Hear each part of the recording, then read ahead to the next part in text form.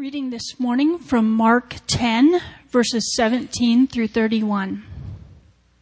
As Jesus started on his way, a man ran up to him and fell on his knees before him.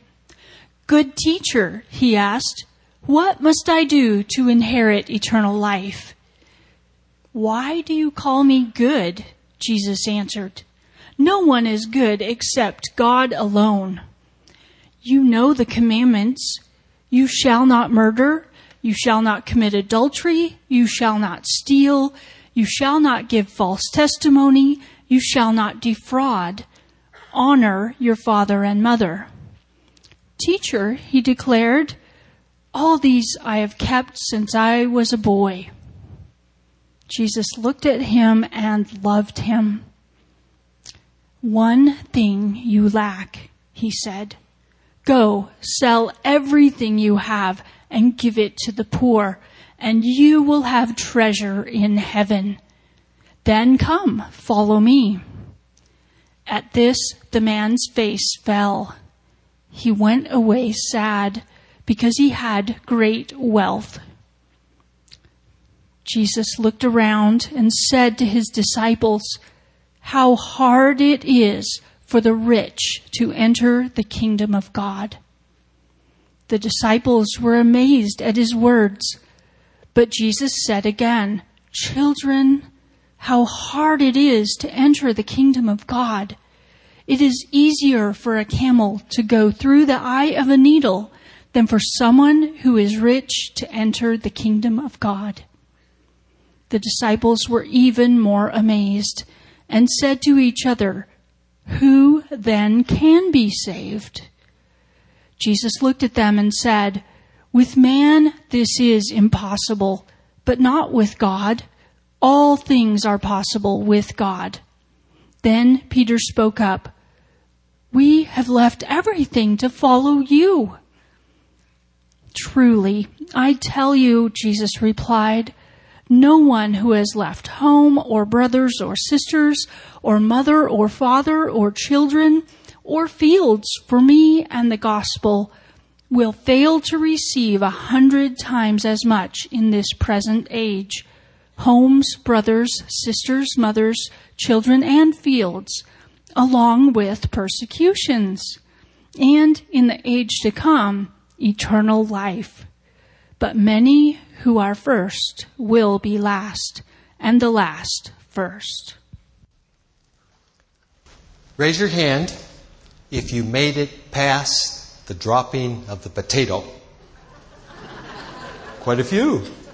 Raise your hand if you have no idea what I just said. A few of you. Only in Idaho do we celebrate a new year with the dropping of a potato. Raise your hand if you made it to New Year's Chicago time. Or I could raise my hand on this one. You made it to New Year's Boston time. Whatever time zone you celebrated New Year's, Happy New Year's to you.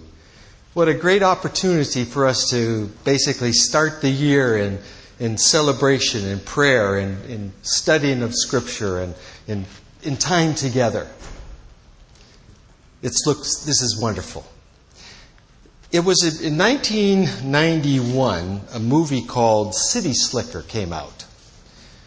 And one of those individuals that was a part of it, it was a cowboy by the name of Curly. You might remember him. What you probably didn't know was he was quite a theologian. So he said to Mitch, and they were both riding their horses down the road, "Mitch, do you know what the secret of life is? It's this." Mitch's response was, "Your finger?" Curly says, "One thing. Just one thing. You stick to that and the rest don't mean squat." Curly smiles when he says that. Well, Mitch's response was, "That's great, but what is that one thing?" Curly responds by saying, "That's what you've got to figure out." Our scripture today, I believe, will give us a little bit of a handle in figuring out what that one thing is. Now, before we start looking at verse 17, we need to back up a little bit because it's been a month since we've been in Mark. So start with me in verse 15 and 16. Jesus has been in a teaching mode, has been teaching the people, and at the very end of the teaching time, the children are gathering around him, and the disciples push the children away, and Jesus brings them back and makes a very bold statement in verse 15 and 16. Truly I tell you, anyone who will not receive the kingdom of God like a little child will never enter it. Verse 16 to me is so amazing. And he took the children in his arms, placed his hands on them, and blessed them. See yourself in this group. Jesus is sitting there. He's gathered the children around him. And hopefully each one he hugs, loves them up, and blesses them.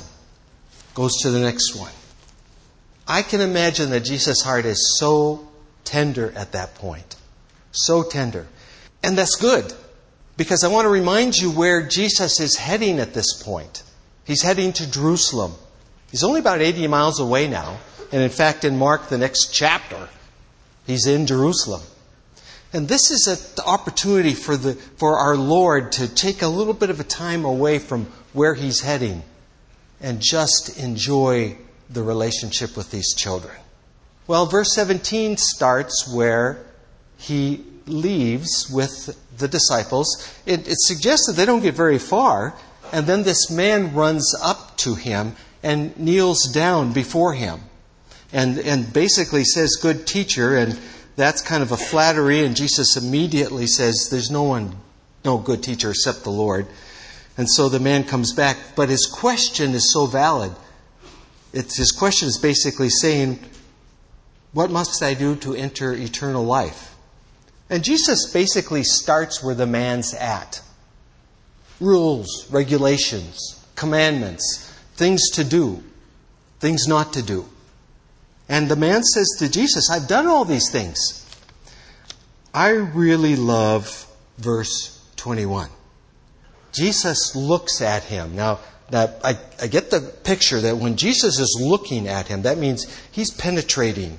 Now remember, Jesus is standing, this man is kneeling, penetrating into him.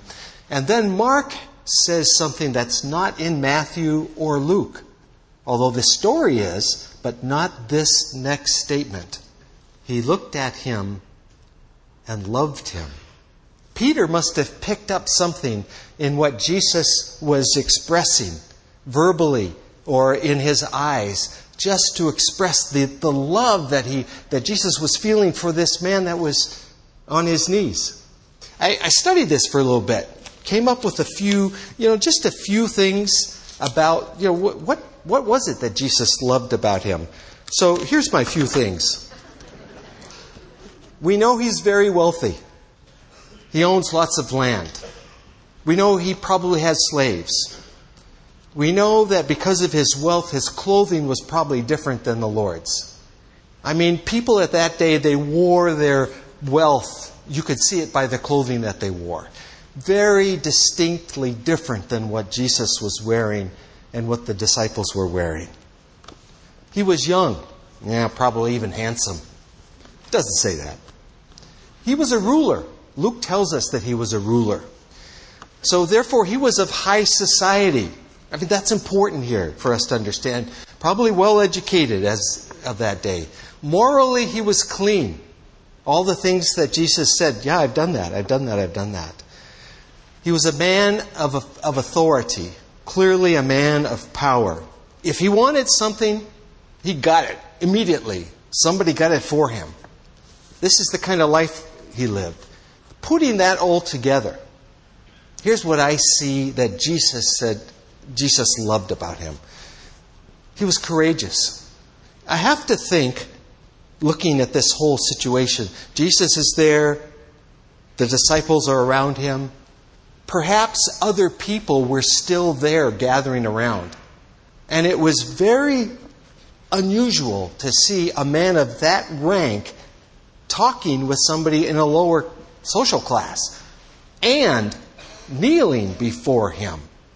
Get the picture of the discord here?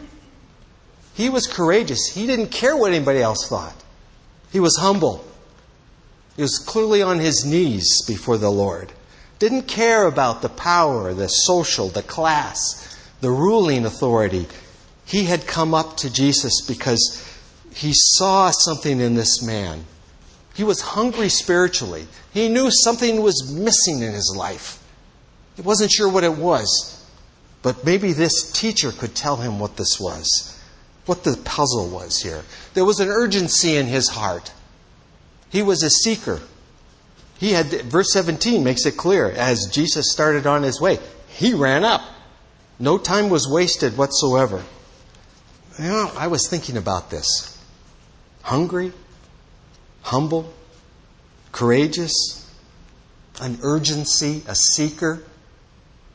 You know, you think about that. That's exactly what Jesus was looking for in disciples at that point. And then it hit me on the way to pick up a pizza. That's exactly what Jesus is looking for in us as his disciples. Hungry, humble, courageous, an urgency about him, seeker. That's exactly what the Lord is looking for. Going back to verse 21, the first part there, Jesus loved him. We can understand why.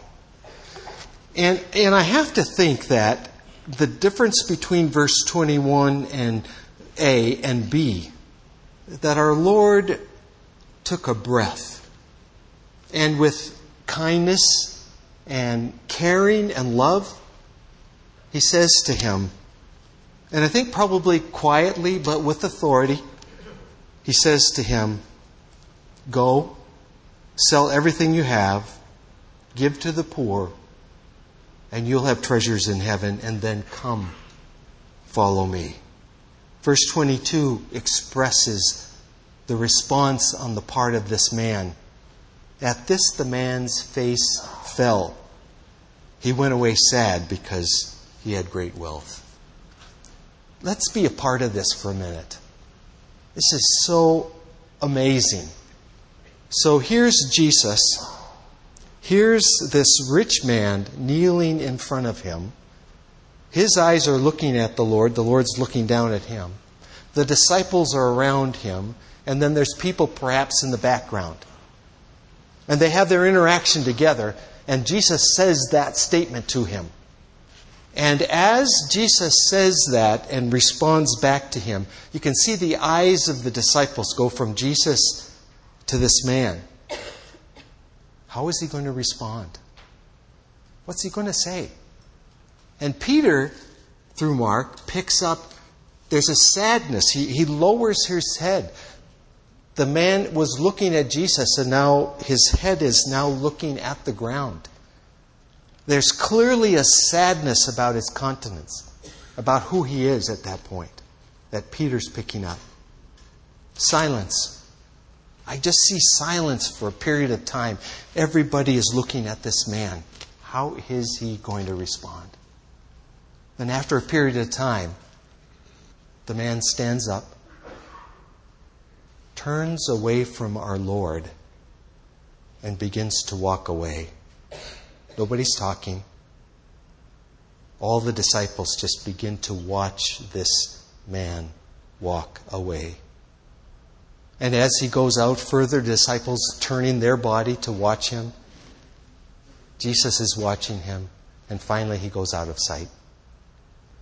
When I read this scripture, clearly in my mind, this is one of the saddest scriptures for Jesus at that point, for us. Here is this man, a moment ago, had rushed to the Lord and on his knees, and now he is walking away from the Lord. In my mind, think about all the possibilities that might have been there. If he had said, yes, I'm going to do that. I will go. I will sell everything. I will give it to the poor, and I will come and follow you. Can you imagine the social ranking and his interaction with people on his level. It would have been amazing to see what could have happened, which didn't happen. What really just happened here? What's really going on? This man is looking for something else to do. Some other rule that he needs to follow, or should follow. Or he needs a confirmation from Jesus saying, yeah, you're good. Just keep doing what you're doing. You're good. That's what he's looking for. Jesus, on the other hand, sees something in this man that is going to become an obstacle in his life in terms of the one thing, knowing the Lord. It's going to be an obstacle. It has to be dealt with. It was his wealth, his power. Jesus is touching him right in the heart of his life, saying, it won't work unless you give up this part of your life. And this man turns and walks away from the Lord. I can just see several moments of silence as they watch him walk away. When he's finally out of sight, I think a sad Jesus, a painful Jesus, at that point turns to his disciples. Verse 23, Jesus turned around and said to his disciples, with slowness, with caring, with caution, maybe with a tear or two, how hard it is for the rich to enter the kingdom of God. Well, that statement hit the disciples. In fact, verse 24 says, the disciples were amazed. Whenever you see this word amazed in Mark, and he uses it a lot, what he's really saying there is, the Greek form of amazed means out of their mind. Just blew their mind apart. Talk a headache, concussion, whatever. They just couldn't comprehend it because it was beyond their capacity to do that. And so the disciples were amazed at his words. Why? What is so unique about what Jesus just said? I'm glad you asked. You did, didn't you? Jesus is turning things upside down. In that time frame, if you were wealthy, if you were prosperous, you were blessed by the Lord. He had honored you. Your character was solid. You were where you needed to be, and the Lord was blessing you. On the other hand, if you were poor, that wasn't the case.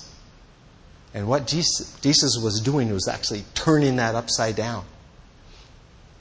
And it's such a revolutionary statement, the Lord has to say it again.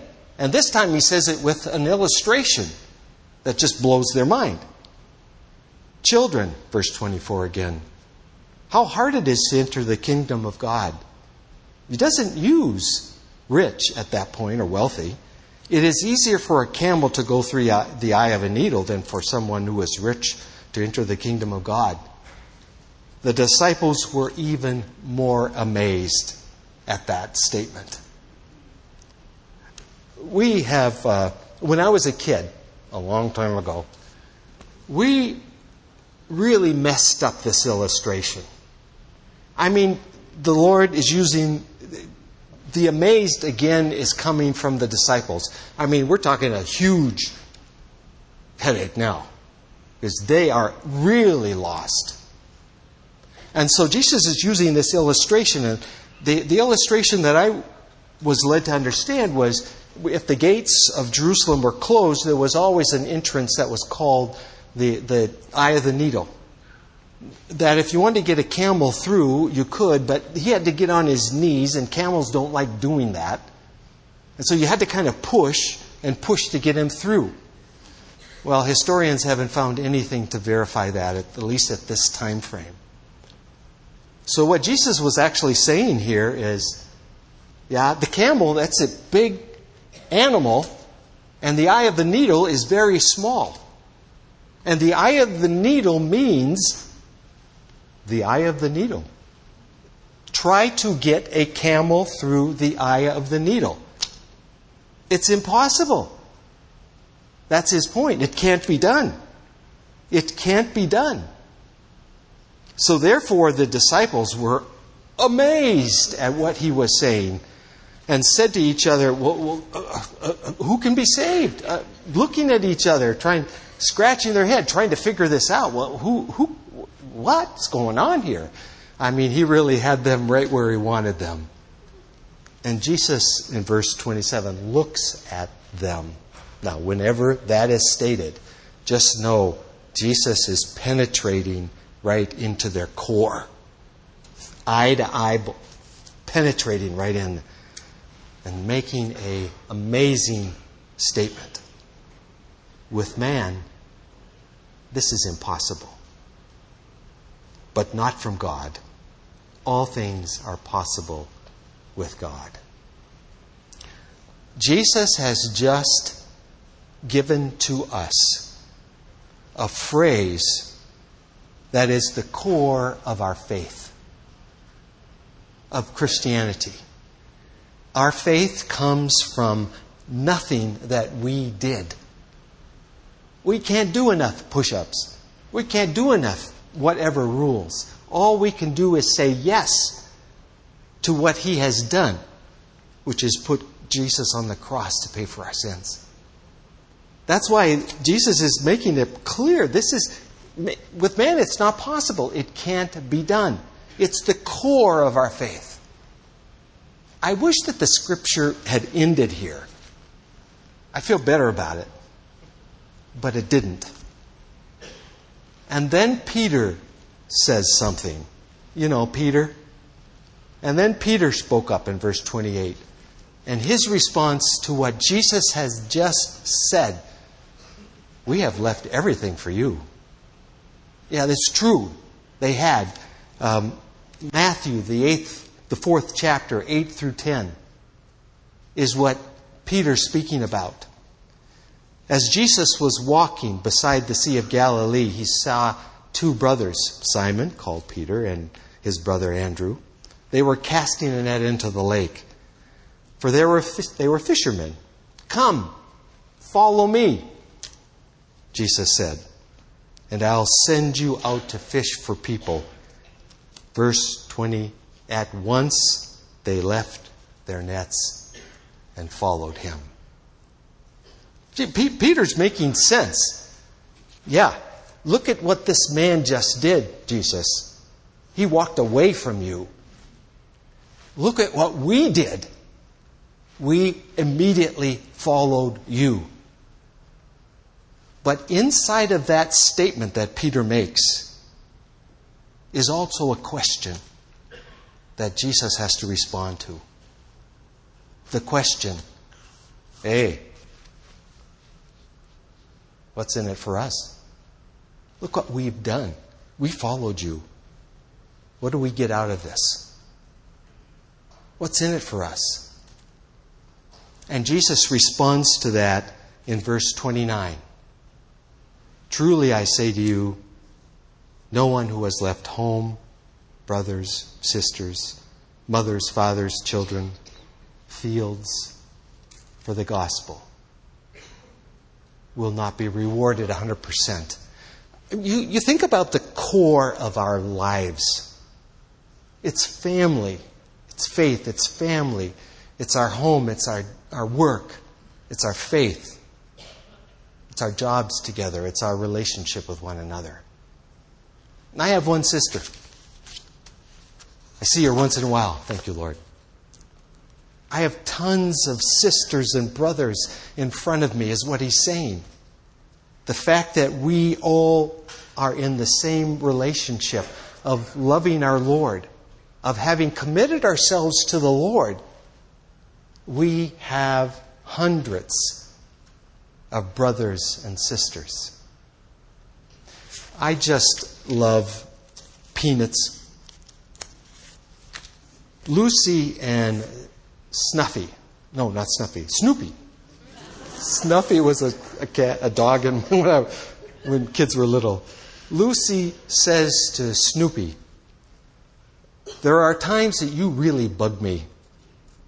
But I must admit there are also times when I feel like giving you a big hug." Snoopy replies, "Yeah, that's the way I am. Huggable and buggable." Peter was that way. We're that way to our Lord. And what brings us together is knowing that we have a relationship with our Lord. And we're all in this together. Sometimes we're huggable and sometimes we're buggable. The Lord knows that and works with us and through that. There's one more statement in there that's in verse 31. And that's a whole different sermon. I'm only going to make one comment about it. Jesus says, "But many who are first will be last, and the last will be first." I think our Lord is directly speaking to Peter and say, "Yes, you were the first, one of the first. Watch your commitment. Watch what you're doing. Watch your pride. Don't let it get in the way. There's more to it than that." As I went through this scripture over the last weeks, I came up with about 14 different applications that I think could apply to all of us. And I figured, well, you probably couldn't handle all that, and I wouldn't be able to remember it anyway. So there were 3 things that make sense to me as we're studying this scripture. And honestly, I'm saying it to myself. You're welcome to come along and listen. So the first thing I want to remind myself in the beginning of this new year is the kind of relationship that our Lord wants to have with us.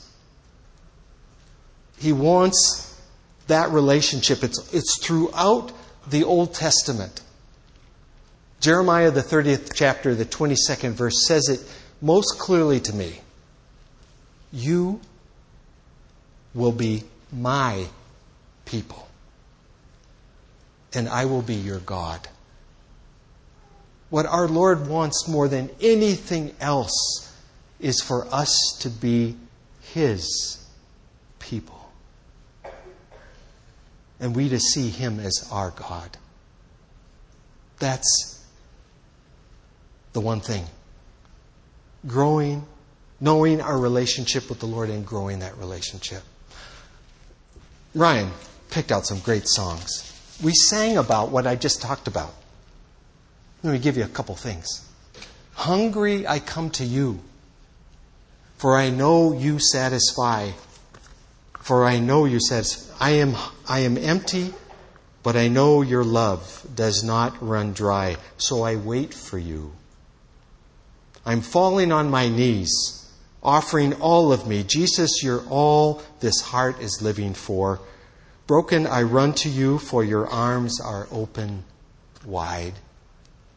Yes, that's the kind of relationship. One more phrase. I mean, all of what we sang this morning is that very idea. I'm putting my fears aside. I'm leaving my doubts behind. I'm giving my hopes and dreams to you, Jesus. I'm reaching my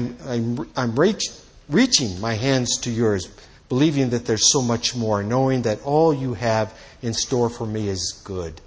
It's good. I almost want to sing this while I'm reading it. "Today is the day you have made.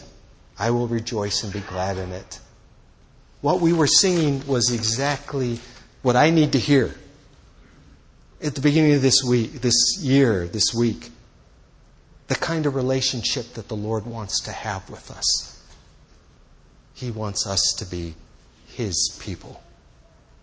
Live your life knowing that. All right. Second application. Here's where I get to meddle at myself.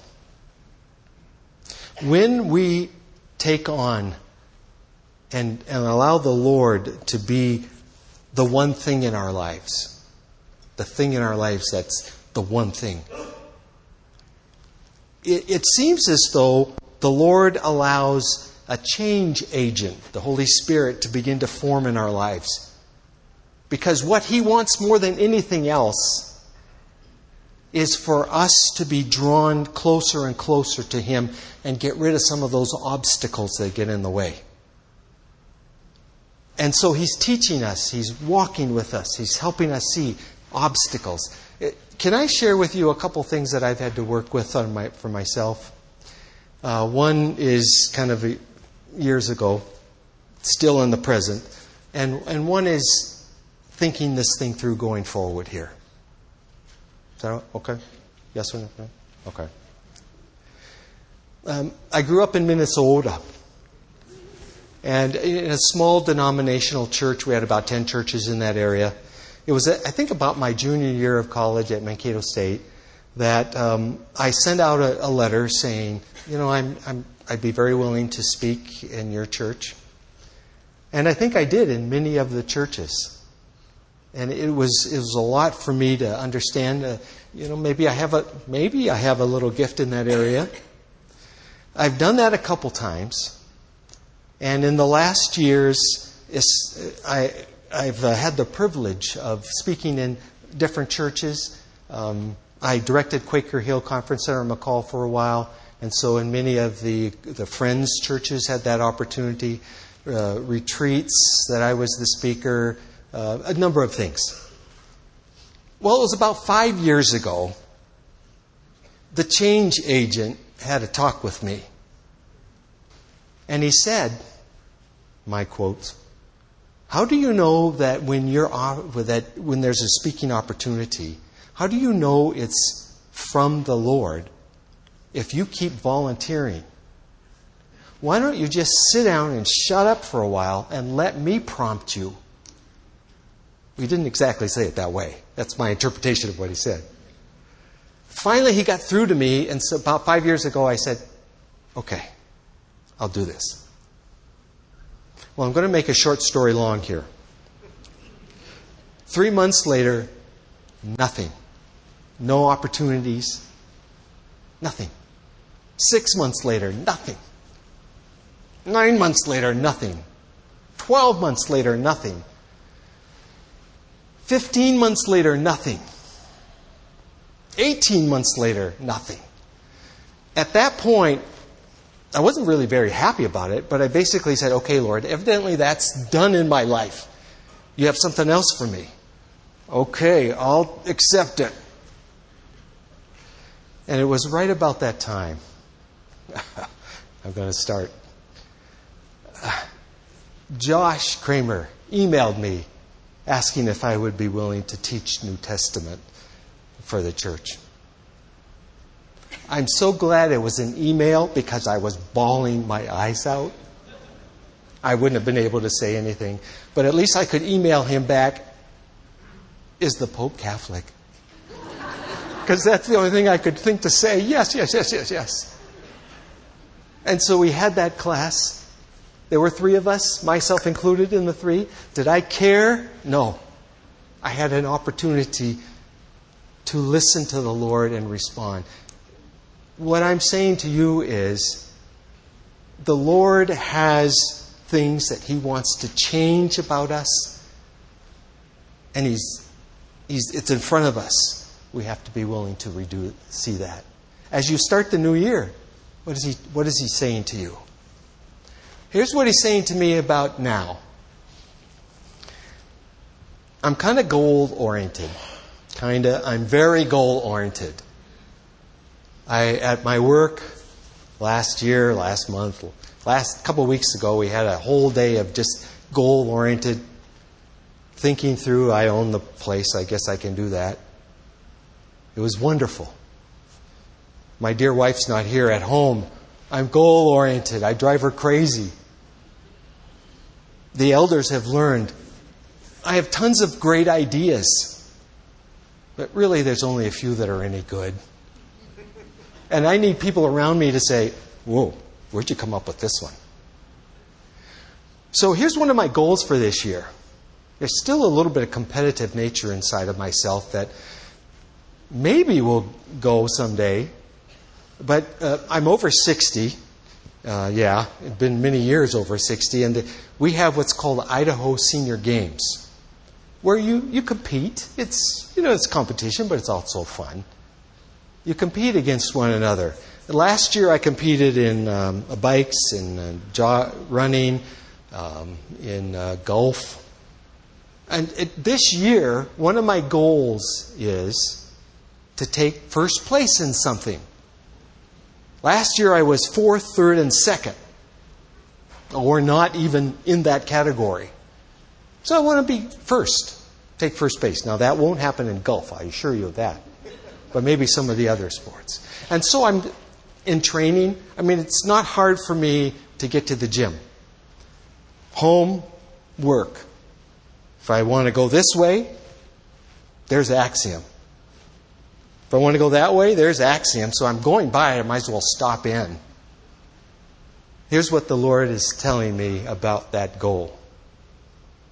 Number 1, don't let it interfere in your family life. Number 2, for as many hours as you spend in the gym, on a weekly basis, spend that same amount of time in study, in prayer, in devotion. That's what I've committed to the Lord. Why? Because the one thing, I want to grow my relationship with the Lord. So I bring that to all of us. The one thing is the Lord wants to grow our relationship and take aside all the obstacles that are there. Third application. I learned last week that the number 1 surgery for people is a knee replacement. Raise your hand if you've had a knee replacement, or you should or will be. Is it several of you? It's the number 1 surgery. My family, my dear wife, we had that happen in December of last year.